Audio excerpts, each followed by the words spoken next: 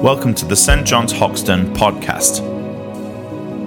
We are a local church in East London, here to be a beacon of hope for Hoxton. And our mission is to worship God, make disciples, share Jesus, and transform Hoxton. Good morning. Thank you. My name's Sarah, if you don't know me, and I'm a licensed lay minister here at St. John's. A couple of quick apologies. It's a bit chilly because our heating packed in this morning. So if you need to put your coat on or do this, that's okay. I won't be offended and think you're about to leave. It's fine. So I'm going to be continuing our sermon series on the words and works of Jesus. And today we're going to be thinking about Jesus and justice. Now, this is a subject that I'm very passionate about, and I'm going to apologize again if I go on for too long, because I found in preparing this that I had so much to say. I feel like we could have done a whole sermon series on this, and I've tried to cut it down as much as I could. Hannah was very excited because she said she was quite happy because she'd get more time in her kids group. So it's all for Hannah, and also for Graham, because then he won't keep getting told off for being the only one who talks for too long. So it's for him too. I wonder how you like to be introduced to people.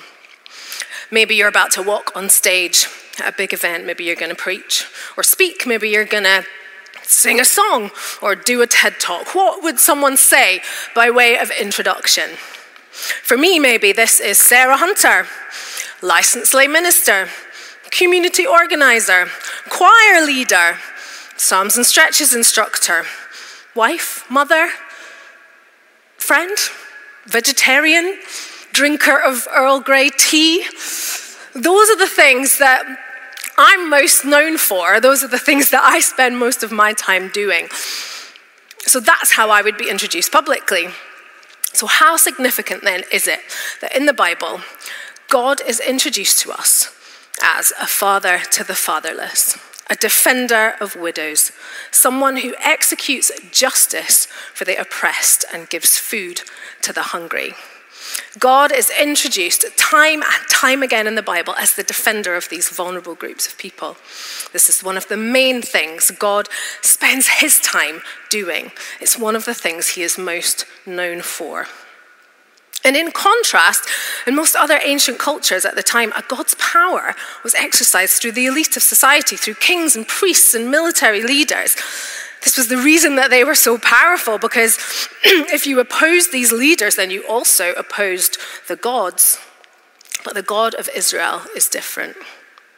God is on the side of the outcasts, the widows, the orphans, the stranger.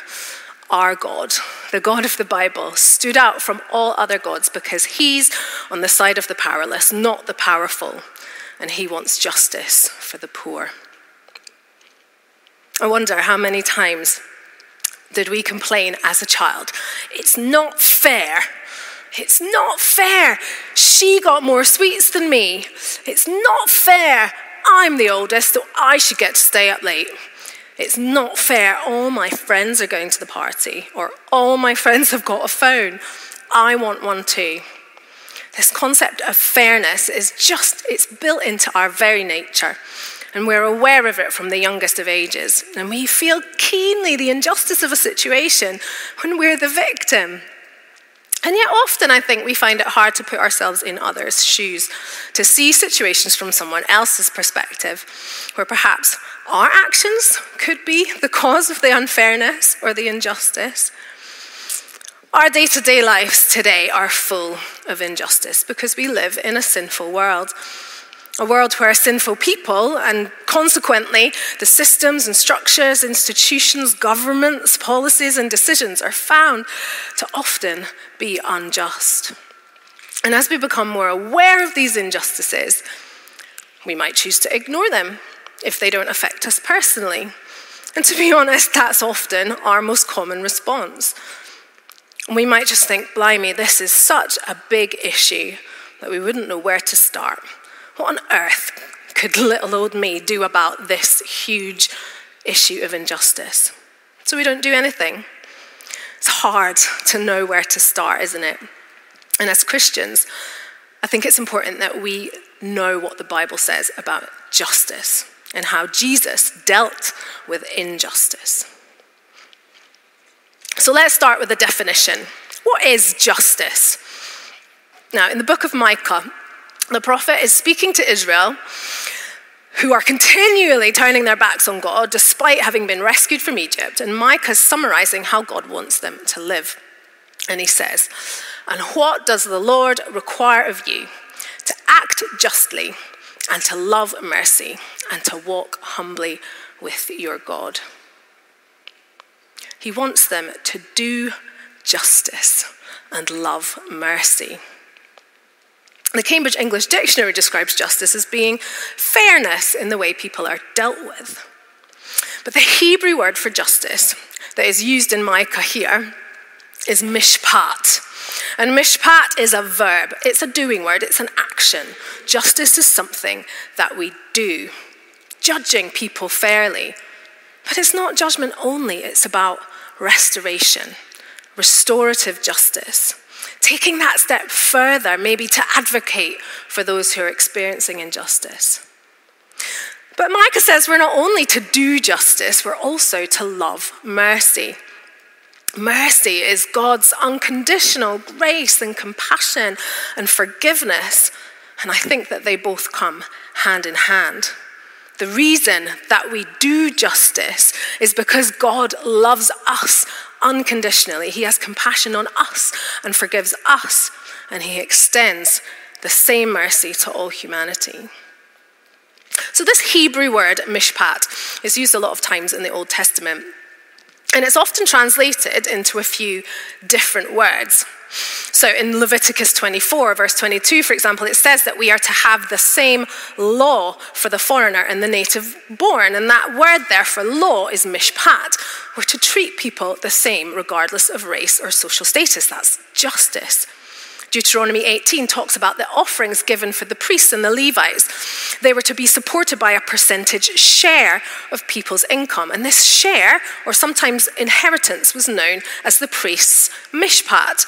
It was rightfully theirs. Perhaps in the same way that maybe a member of the clergy is paid a stipend from the money that the parish give to the diocese. It's their right to receive that. Proverbs 31 verse 9. Defend the rights of the poor and needy. The rights, mishpat. So this word, mishpat, can be translated as justice, but also law, share, inheritance, rights. All of those words together are about treating people equitably, giving them their fair dues, judging them fairly, and giving people their rights. Although we are instructed to do justice to everyone we come into contact with, the Bible seems to have a preference for some particular groups of people who perhaps need justice more than others. And in the Old Testament, there are 4 groups of people that come up time and time again, and they're often called the quartet of the vulnerable. And these are widows, orphans, immigrants, and the poor. And they were all people with no social power, people living perhaps at subsistence level, possibly just days away from starvation if there was any kind of disaster like a famine or an invasion or social unrest. And it's not that difficult for us to think about who these groups of people might be for us today. Refugees, migrant workers, the homeless maybe, single parents, the elderly, the unemployed, people on minimum wage or 0 hours contracts, people struggling with long-term debt. The list goes on and on. The Old Testament seems to imply that if a society neglects these types of people, that this is a violation of justice. And if God loves and defends those with the least social and economic power, then so should we. And if we don't, we have neglected to do justice. Because doing justice was actually written into the very culture of Israel. And this was the way that they were to show God's character to the world. They were given the law and charged to keep God's commands so that all the surrounding nations will see how they live with justice and peace based on God's laws, and they'll be attracted to this God and his wisdom and glory. Now, there's another word that's often found in the Old Testament alongside mishpat, and that's the word for righteousness. And again, there's different Hebrew words for righteousness throughout the Bible, but the one most commonly used alongside mishpat is tzedakah. I don't know if I'm saying it right, but hopefully it's something like that, tzedakah. And the meaning of this word is kind of hard to translate into English, but it's about right relationships because of generous giving. So when we have our right relationship with God and we give generously to God as he commanded, this then changes us and it leads us to being committed to having right relationships with others and conducting all of our relationships with fairness and generosity rather than righteousness in terms of just being good or being morally correct. But these right relationships due to generous giving in Israel, they were written into the law. They were never left to happen by themselves because doing justice and having righteousness was written into their law. So these two words, mishpat and tzedakah, they're found together in the Bible a whole bunch of times. And I think that if we all showed tzedakah, then we wouldn't need mishpat because everyone would be treated fairly and equitably. Now, in Tim Keller's book, Generous Justice, which I highly recommend if you have not read it and you want to delve deeper into this subject, I meant to bring it so I could show you, but I forgot.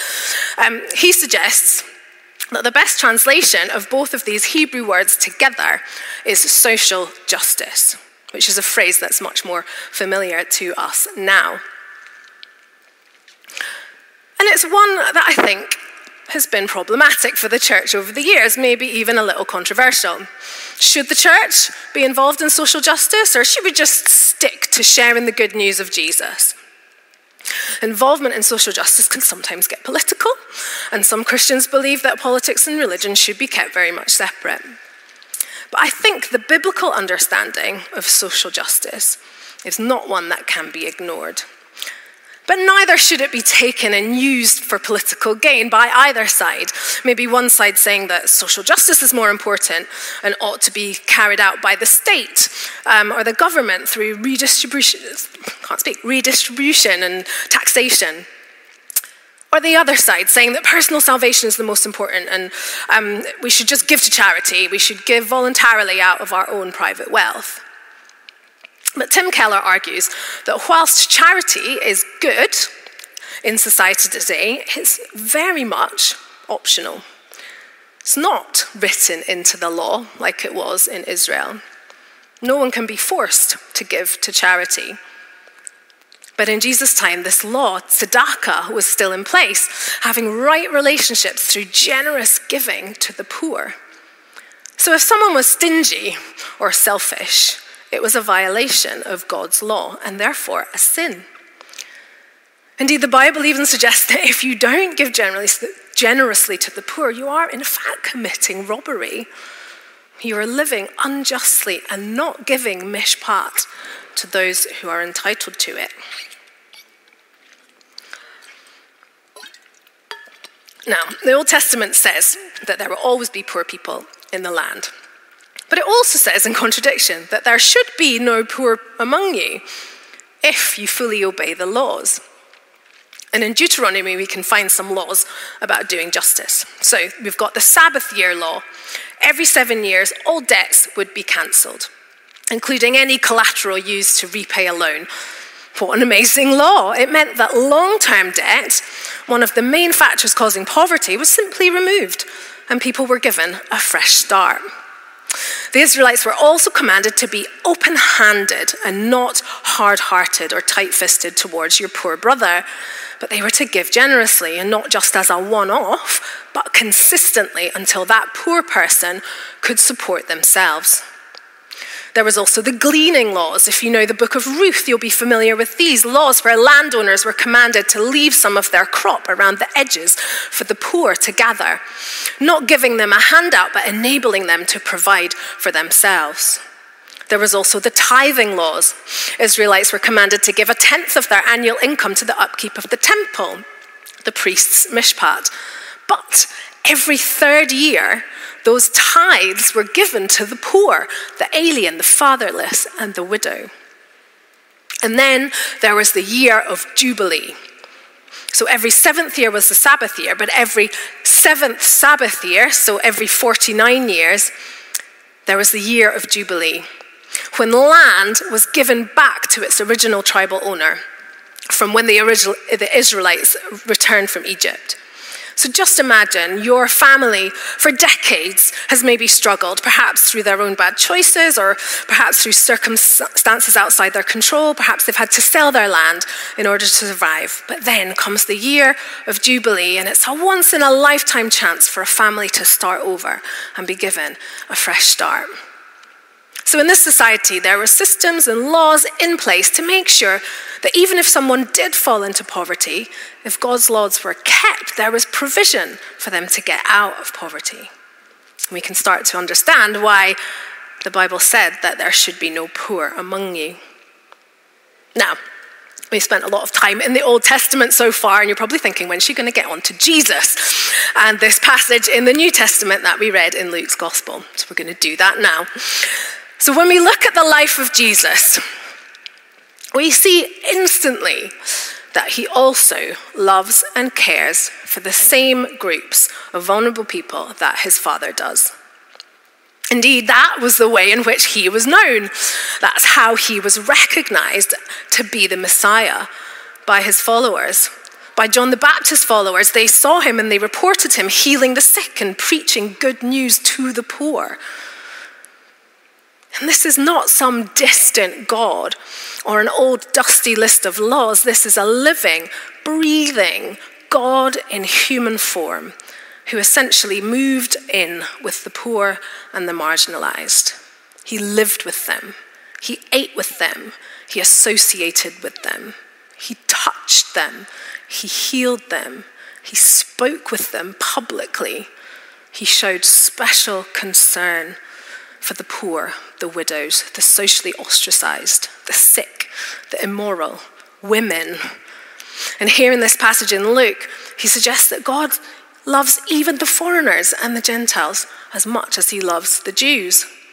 And people were so offended by what he said that it caused a riot and they tried to kill him. So let's have a closer look at what Jesus said that caused such an extreme reaction. So this passage takes place at the start of Jesus' ministry. After Jesus was tempted in the wilderness, he returns to Galilee and starts to preach in the synagogues. And he's essentially getting to be a bit famous. And then he goes back to his hometown of Nazareth, where he grew up, where he's known as the son of Joseph, a carpenter. And he goes into the synagogue and he reads from the Torah. And he quotes a poem from the book of Isaiah. The Spirit of the Lord is on me because he has anointed me to proclaim good news to the poor. He has sent me to proclaim freedom for the prisoners and recovery of sight for the blind, to set the oppressed free, to proclaim the year of the Lord's favor. This section of Isaiah that he's quoting from was written hundreds of years earlier. And it's an exploration of the great hope of the future messianic king coming to rule in the New Jerusalem when all nations will live together in peace. And it comes after the famous prophecy that we often read at Christmas about God's servant coming to be a light to the nations and announcing the good news. Talks about how he will be rejected, beaten and killed, dying on behalf of the sin of his own people. But then he's alive again, and his death has provided a way to make his people righteous, tzedakah, in a right relationship with God and others through generous giving. And it then goes on to explain that those who accept what God's servant has done for them will go on to experience the blessing and inheritance, mishpat, of God's kingdom. Jesus wants to proclaim good news to the poor. And we now know that this was a much broader group of people than simply those with not very much money. It includes this quartet of the vulnerable, social outsiders, those from other ethnic groups considered unacceptable in religious circles. Jesus says he has sent me to proclaim freedom for the prisoners. And that word, that freedom that Luke uses here is aphesis, which is a Greek translation of a Hebrew word for liberty or release, referring back to the year of Jubilee, where slaves were given their freedom, debts were cancelled, and land was given back to families. And as we now know, the year of Jubilee was part of the law to ensure that there was no poor amongst them, and God's justice, mercy, and righteousness were evident in the land. This poem that Jesus quotes shows how God's justice and mercy will go out to all the nations of the world, so that everyone is invited to come and know their Creator and Redeemer and live in the new Jerusalem, the new creation. Now, Jesus not only quotes this passage in Isaiah with all those layers of meaning to the people listening, but he then says that it has been fulfilled in their hearing. He then goes on to remind them that the prophets Elijah and Elisha, and therefore God, deeply cares about and wants to feed and heal and bring justice for the Gentiles. Emphasizing even more, just in case they didn't get the message yet, that God's invitation of righteousness is to be extended to everyone. It's not only for the people of Israel. He's implying that he is the Messianic King, come to usher in God's kingdom. This is an outrageous claim, and it's no wonder they tried to kill him then and there. So what happens next? Jesus then goes on to show us what this justice, mercy, and righteousness looks like. So he escapes nearly being killed, being thrown off a cliff, and then he continues his ministry. And over the next few chapters, he heals a man possessed by a demon. He heals a woman with a fever. He starts to call his disciples, who were not wealthy and powerful men, but lowly fishermen. He heals a man with leprosy who'd been ostracized by society. He healed a paralyzed man, and he implied that everyone is our mother and brother. He hangs out with tax collectors and prostitutes. And he starts to challenge the Pharisees on their corrupt, self-serving religious practices. Jesus turned people's lives around. He saved their souls and he showed them mercy and compassion. Yes, absolutely. But he also brought about restoration and reversal of people's life circumstances. And he extended the circle of those who get invited in to experience the healing power of God's kingdom. And he spoke out against injustice when he saw it. He essentially proclaimed that this year of Jubilee had come now. And not only that, but that it was here to stay. From that moment on, every day was a chance to be set free. Every day was a chance to have your sins forgiven and to be restored into fullness of life. It's good news, right? Yes. Consequently, this is why I believe that doing justice is an essential part of living the Christian life. And I guess the harder question is really, how? How do we do it practically? I think we need to make doing justice a way of life, a way of being. Making other people's problems your problems.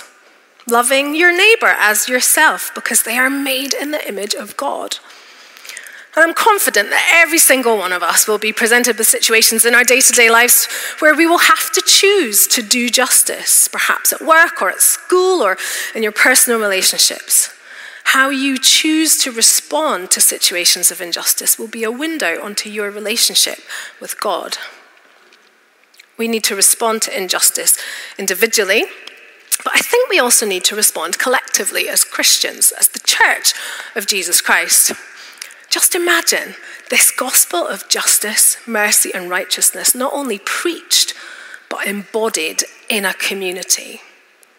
Imagine if we, as a group of believers in Jesus, lived in such a way that God's character was shown to our neighbors and friends because of our commitment to doing justice, loving mercy, living in right relationships with others because of generous giving and showing compassion.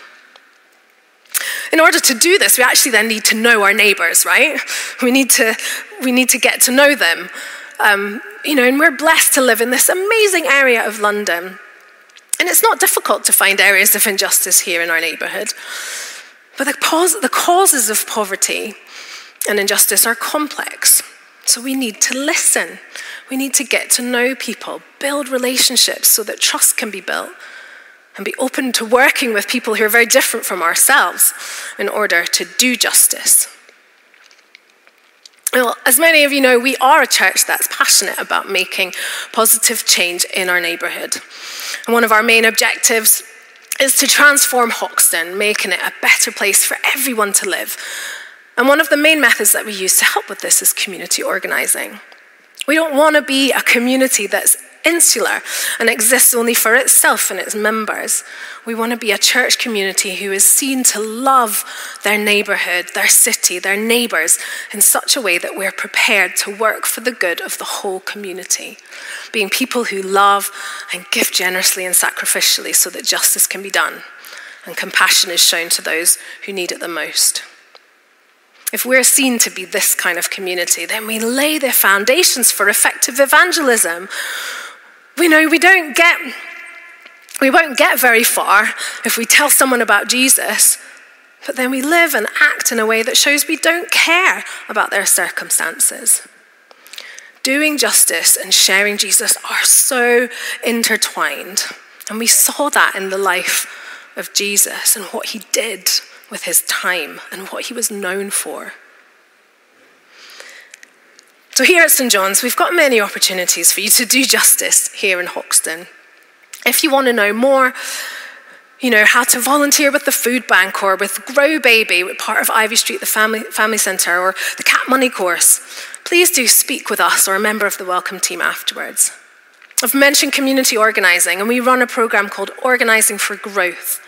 And one of our action teams is focused on reaching out to the community and doing justice. If you want to join that team, come and have a chat. Our current team are at the stage where they're listening and they're discerning what area of injustice in our local community God might be calling them to act and make change in. We would love for you to get involved in that. I wonder if there's an area of injustice that you've experienced personally in the past or even right now.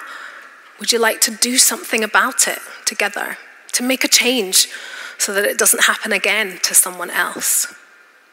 I wonder if there's an area of injustice that you've been a close witness to, perhaps a friend or a member of your family has experienced. What could be done to change their situation?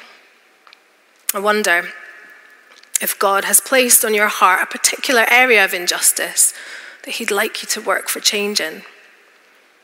God's not asking you to single-handedly fix it, but if you share it, there will be others who God has also placed a passion in this area in their hearts and would be willing to work together with you. I'm going to close with a prayer of blessing in a minute, but I'd love to invite you to stand. There's going to be the opportunity to respond practically after the service. We're just going to spend a few moments just asking the Holy Spirit to touch our hearts with areas of injustice. And if something comes to mind, and I hope it does, members of our outreach team will be in the hall at the back over coffee with a flip chart and some post-it notes. Maybe you can go and write it down, put it on the page, stake your claim, say, I want to do something about this. I want to work with others to make a change. Let's just spend a few moments in silence, just asking the Holy Spirit to bring situations of injustice to mind.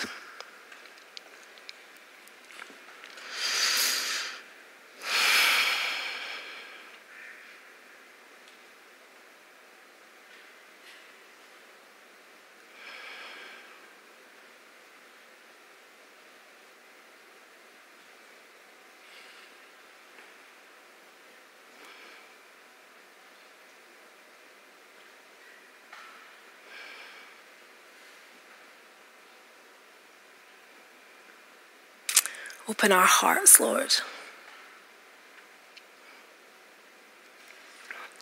Open our eyes, Lord.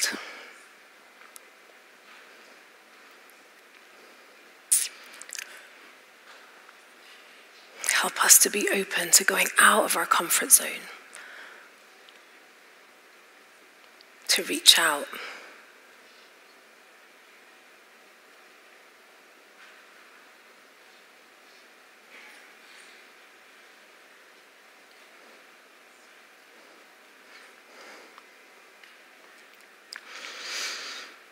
May God bless you with a restless discomfort about easy answers, half-truths, and superficial relationships so that you may seek truth boldly and love deep within your heart. May God bless you with holy anger at injustice, oppression, and exploitation of people so that you may tirelessly work for justice, freedom, and peace among all people. May God bless you with the gift of tears to shed for those who suffer from pain, rejection, starvation, or the loss of all that they cherish, so that you may reach out your hand to comfort them and transform their pain into joy. May God bless you with enough foolishness to believe that you really can make a difference in this world, so that we are able, with God's grace, to do what others claim cannot be done. Amen. Thanks for listening to the St. John's Hoxton podcast. New talks will be uploaded every week from all of our services, and do check out our website stjohnshoxton.org.uk for more information.